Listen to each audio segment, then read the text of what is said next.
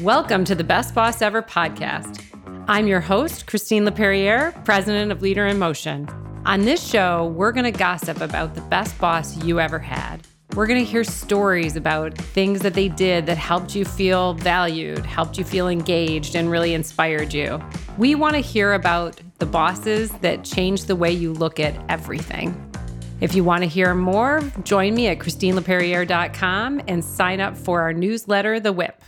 Today, I've invited Mark Cox onto the show, and we are going to have a really cool conversation about his experience of his best boss, but also a bit about all the great selling work and sales training experience he does in his current business.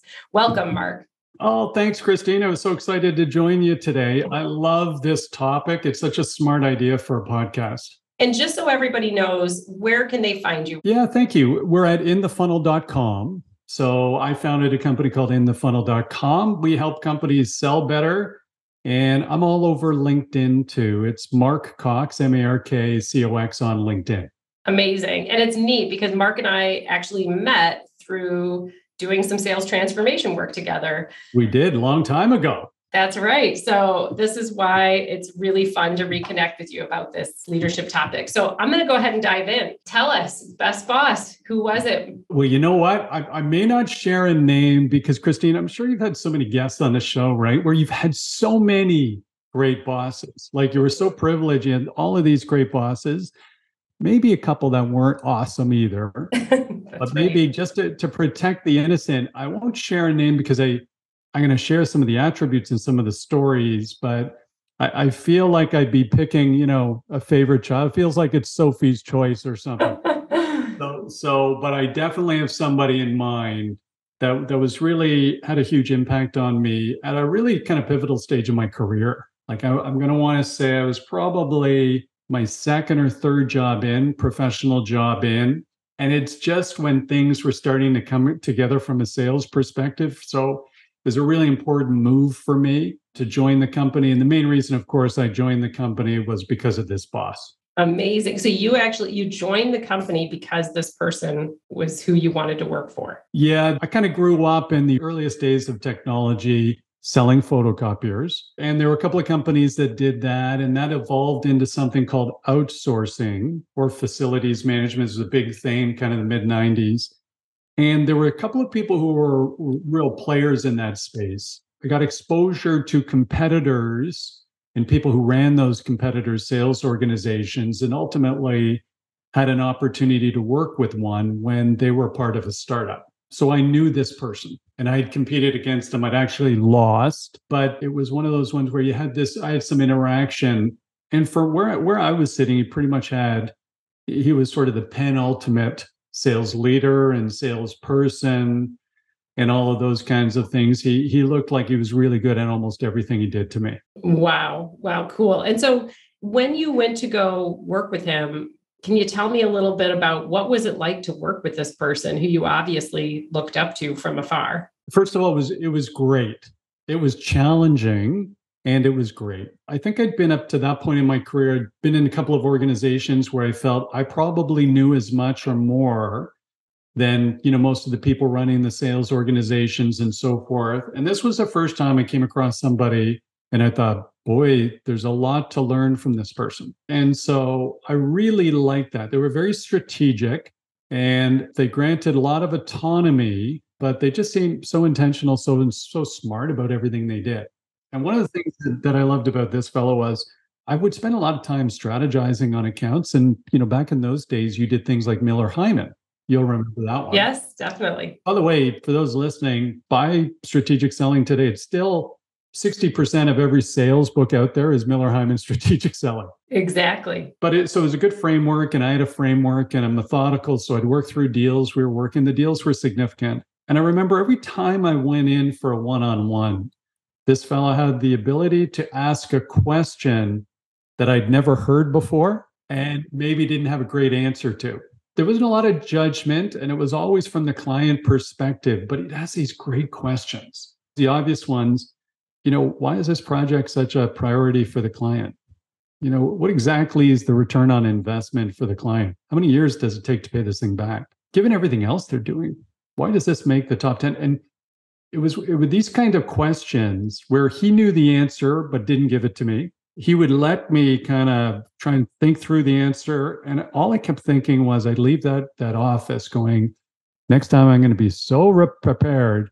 There's no question he can ask I don't have the answer to. And then he'd do it again. And it was all part of this learning where over the few years I was working for him, my ability to think through strategically a deal really elevated. And and by the way, that feels really good at times. Mm-hmm. It feels a little bad at times. Right. Sometimes you don't know the answer. You don't know the answer and you want to look good. And if you're impressed by the boss, you definitely want to look good. So that was one of the things that really struck me was the one-on-ones, they'd be so intentional.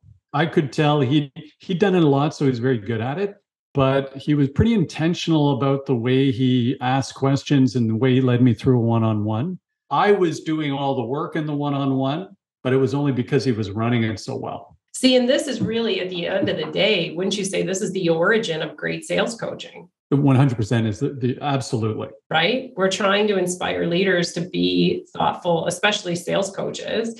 And I think a lot of leaders think that sales coaching is following up on your numbers. What's your pipeline? What's your revenue? Why aren't you getting your revenue numbers met? And then sometimes jumping to solutions, right? So lots of sales leaders say, this is what you should do. This is what you should do. Michael Bungay Stanier, I always get his name wrong, but the coaching habit. Mm-hmm.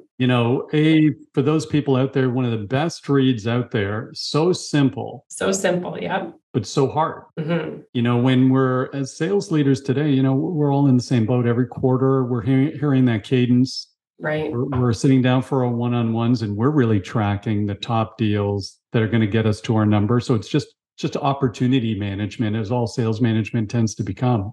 To have someone back in those days be very strategic. And I could tell I was getting better, Christine. That was one of the things that was also so important to me. I felt like I was getting better and I was a little outside my comfort zone and I was learning. And as we all know, you never get tired of learning. I think you start to get tired of doing the same thing when you become masterful at it and it's not evolving. But if you're learning, it sort of keeps you sharp and keeps you engaged. And I wasn't the only one who found this person to be a great coach and a great leader. There were 2 or 3 salespeople in this company. And frankly, they've all gone on to amazing things. Because this was sort of a startup. But the other two people have gone on to amazing things. But we'd be just pounding it out late at night and loving it. And I thought to myself, this guy's really got this team humming. He's got great salespeople and he's getting the most out of them. Is a real powerful thing. So he's asking these great questions in your one-on-ones. He's really challenging your thinking. You feel like you're getting better as a sales professional while you're working with him. So what else was he doing that really brought that, brought the team together, though? You mentioned that, and that's a little bit different than individual performance. Now you're seeing the whole team operate. What did he do to create that kind of glue? I think all of us wanted to become him. He's one of those people who made sales management look attractive because he was so good at it. He almost made it look easy. And as you and I both know, and I'll tell you about my worst boss ever, it's not easy. That's right. It's not easy. So he really had us motivated because I think all of us wanted to replace him. I think most of us could have been candidates for that. And the other thing it was a while back now, Christine, but one of the things I do know is he took those opportunities to make it about me, not about him. And, it wasn't hard for him to assess somebody like me was ambitious. So I think he was quite intentional about talking about career progression and next steps and the opportunity and all those kinds of good things.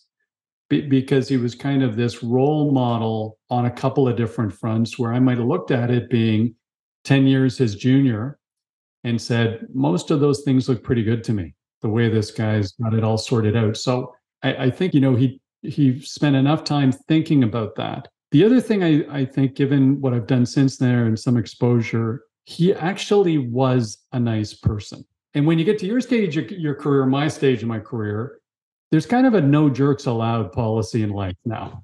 there's talented people out there that are jerks. They can't come anywhere near in the funnel, and we won't work for them either. Right. So based on the way I'm built, I'm not looking for my boss to be my friend or best friend, but I actually have to have respect that he's a good person or she's a good person. And for the most part, I've been really blessed in my career having lots of bosses, and they were all good people. And if they weren't, by the way, I just walked out the door, which I've done too. Well, absolutely. And the meat of that, what's so interesting is, again, I actually was working with a sales leader one day, and he said something about, I never buy from people I don't trust. And ironically, people I trust, I like. And so he kind of, he was like, I don't need to like you necessarily to buy from you, but there's just this interesting correlation to the fact that I need to trust you. And ironically, I always like people that I trust. And I was like, that makes a ton of sense, actually. It does. And the book is called Can You Hear Me? I forget the name of the professor who wrote it. But one of the things he said was, when we first meet somebody, the first thing we're trying to assess consciously and subconsciously is their intent. What's their intent? And so I think somehow, the old adage, which still rings true, which is, they care what you know only if they know that you care. Ooh. Isn't that cool? Again, these adages, who knows where I heard this? I've stolen all of this from other people. But so credit to anybody who said these things.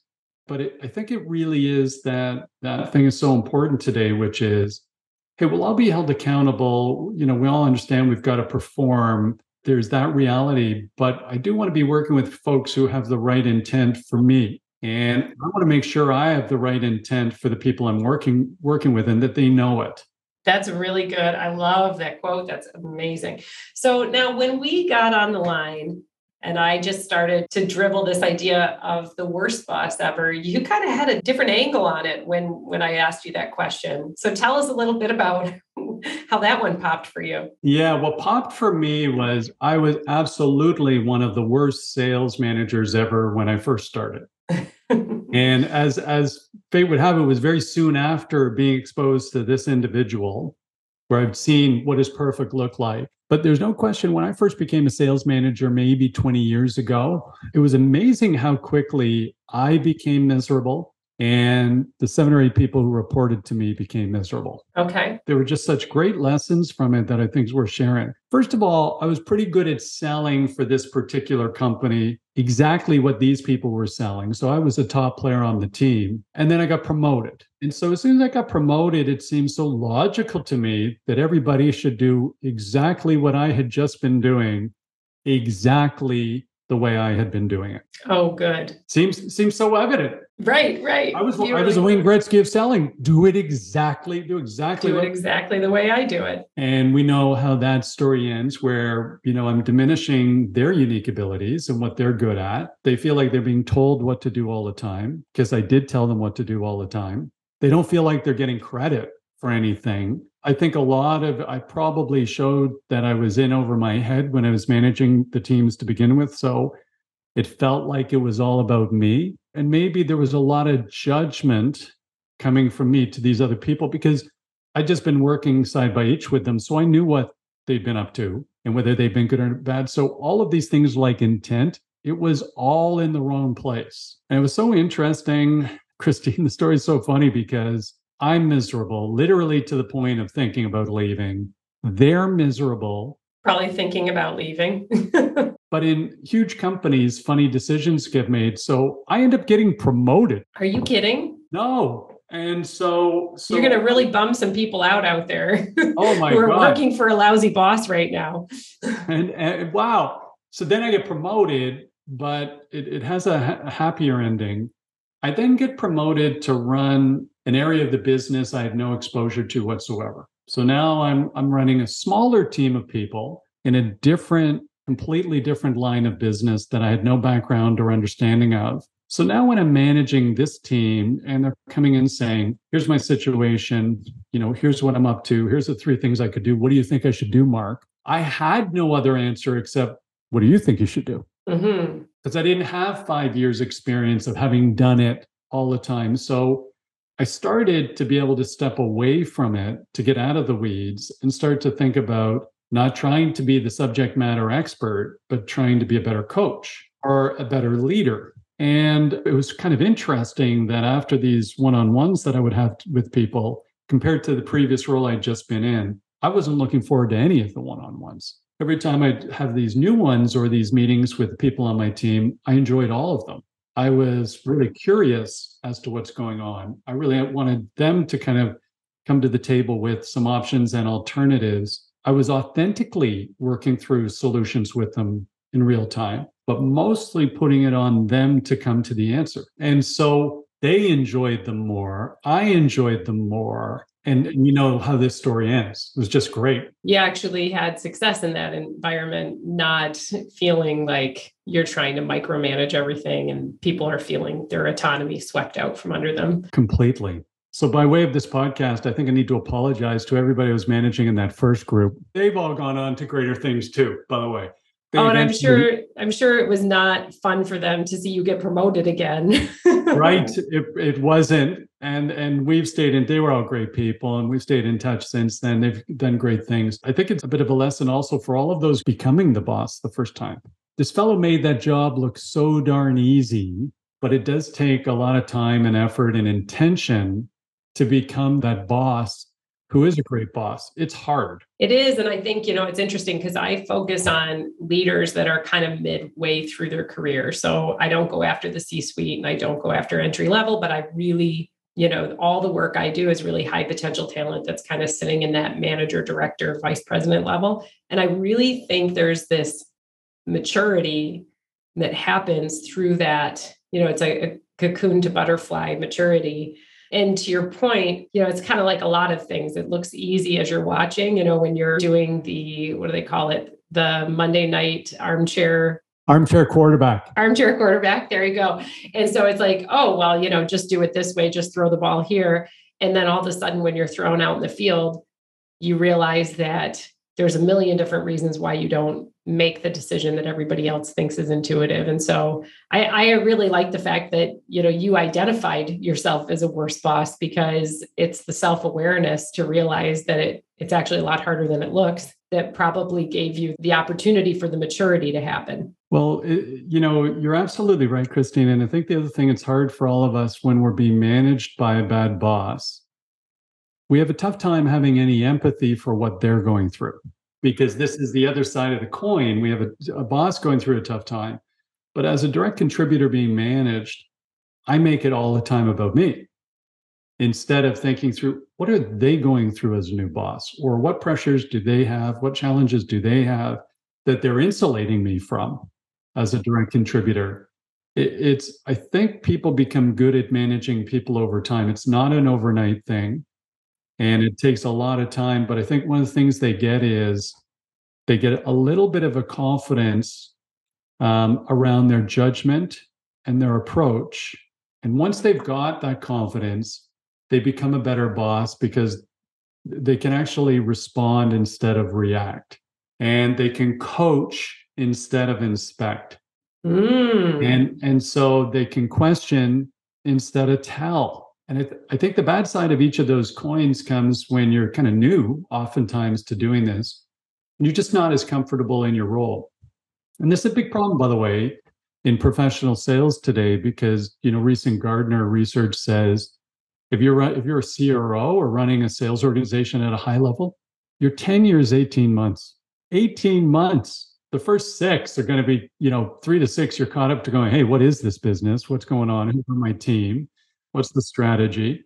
Now I got 12 months when I'm reporting to the executive team or reporting to the board, or I'm out. So you don't have that. You just don't have that leeway. And I'm reacting all the time. No, I was just talking to somebody taking on that chief sales officer role. I was saying to her exactly that. I said, these are very short runways. You're going to be shocked at how little time you have to prove your impact on the sales organization. We're going to have, this is go time. Total go time. It's go time yet. On the one side, we're saying go time, and I've got to respond to a board or an executive team. I'm dealing with clients. So they're going to take all my time as a new CRO. I've got to get in front of lots of clients to understand what's going on there and put them first. And then I've got a sales team that's watching every single thing I do, and they're magnifying every action I make in the first 90 days. They're trying to figure out who is he and what's he all about and what's his value system and how do I position myself and so on and so on and so forth. It's actually one of the hardest jobs on the executive team, in my view, these days. So given all of those things, what falls off the radar first? Coaching. You're exactly right. Well, it's interesting when you say, to me, coaching is something when you're in highly reactive mode, your intuition doesn't say coach. It says direct. I don't know about you, but that's how I feel. When I'm under pressure, I direct and control. And when I'm more relaxed, I can coach. So I can see why coaching is the first thing to go, especially in, like I said, those sales roles are, you need to prove yourself pretty quick. So you'd have the sense of urgency that you need to be reactive. Well, you're so right. But as the leader, Christine, what do you like most doing? Absolutely. Coaching all the way. If you like coaching as I do, and that there really is this joy of seeing people develop, exceed expectations and reach their potential, and then maybe replace you. There is a joy to that.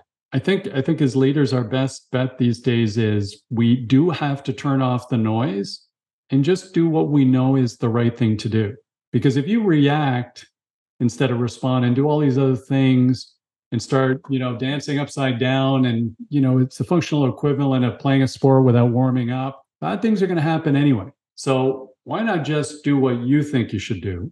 And your pal, your friend who went into that new role, this is exactly the conversation that she needs with the executive team before she takes the role. I'm going to take this thing over. It's going to get worse before it gets better. Okay? So let's say it's a couple of quarters to ramp up. Then there's going to be a dip in a quarter. Then your systems, processes, methodologies, strategies, cadence, all those things are going to come into play after that. But now we're into a year and a half before we start seeing things move in the right direction. I think setting those kinds of expectations with her boss now, it's really important, and get them in writing, because then I can get in. I'm not feeling that cadence 90 days in. I don't feel like the bell's ringing. And then that calmness or that approach, that leadership passes down to the team so they can calm down and they know, okay, we've got to do the right things here and it's going to take some time. We'll set new expectations. We'll train the team, then hold them accountable, but not in 30 days. And then suddenly I think, you start to see some cool things happen in terms of sales culture being a place that everybody wants to be a part of. But it's really hard, and it's hardest for the boss. Absolutely. So you can see how many people start in that worst boss camp before they actually get a chance to achieve any kind of monumental improvement in that leadership role. So I love that. That's very useful. So just as I'm thinking, kind of tying this up, knowing that leadership role is so important. And again, you would really know through the lens of sales organizations, given your experience. I always get asked, what's the return on investment of building best bosses, right?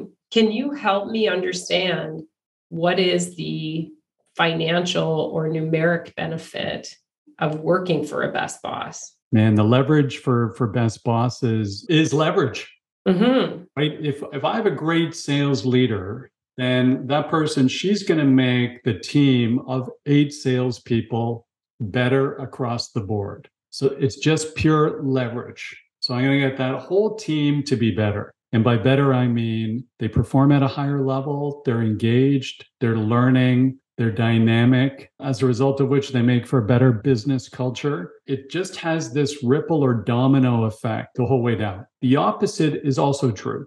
So the worst boss at that executive team level also has a domino effect on their 8 to 10 direct reports. Those, and so on and so forth. Now, those people are unpleasant to deal with within the organization. They stay within their job descriptions. They're not really engaged with the company. They don't want the company to do well. And so it becomes this other thing, the spiral of doom. So they multiply that kind of toxicity across 8 people, right? They do. Liz Wiseman multipliers. That's the return on investment. You either have somebody who's diminishing the capabilities of everybody on the team, or they're multiplying them, and it just becomes exponential. That's what I really think it is, Christine. If I'm looking for a CEO today, if I am the CEO, I'm looking for teammates who are those best bosses, and the domino effects, the positive domino effects on performance, culture, retention, engagement, all of those things, client satisfaction. I think there's an absolutely direct correlation to all that stuff. All right. Any words of wisdom as we're just wrapping up, all those leaders out there that are trying to learn how to keep raising the bar for themselves? Any final thoughts for them? Final thoughts, I would say, listen to this podcast. I was so excited to join today, Christy. It's such a smart idea. How do you get better at managing people and leading people? Great. Thank you so much, Mark. Thank you for hosting me. It's been a real pleasure being on this, Christine. If you want to hear more, join me at ChristineLeperriere.com and sign up for our newsletter, The Whip.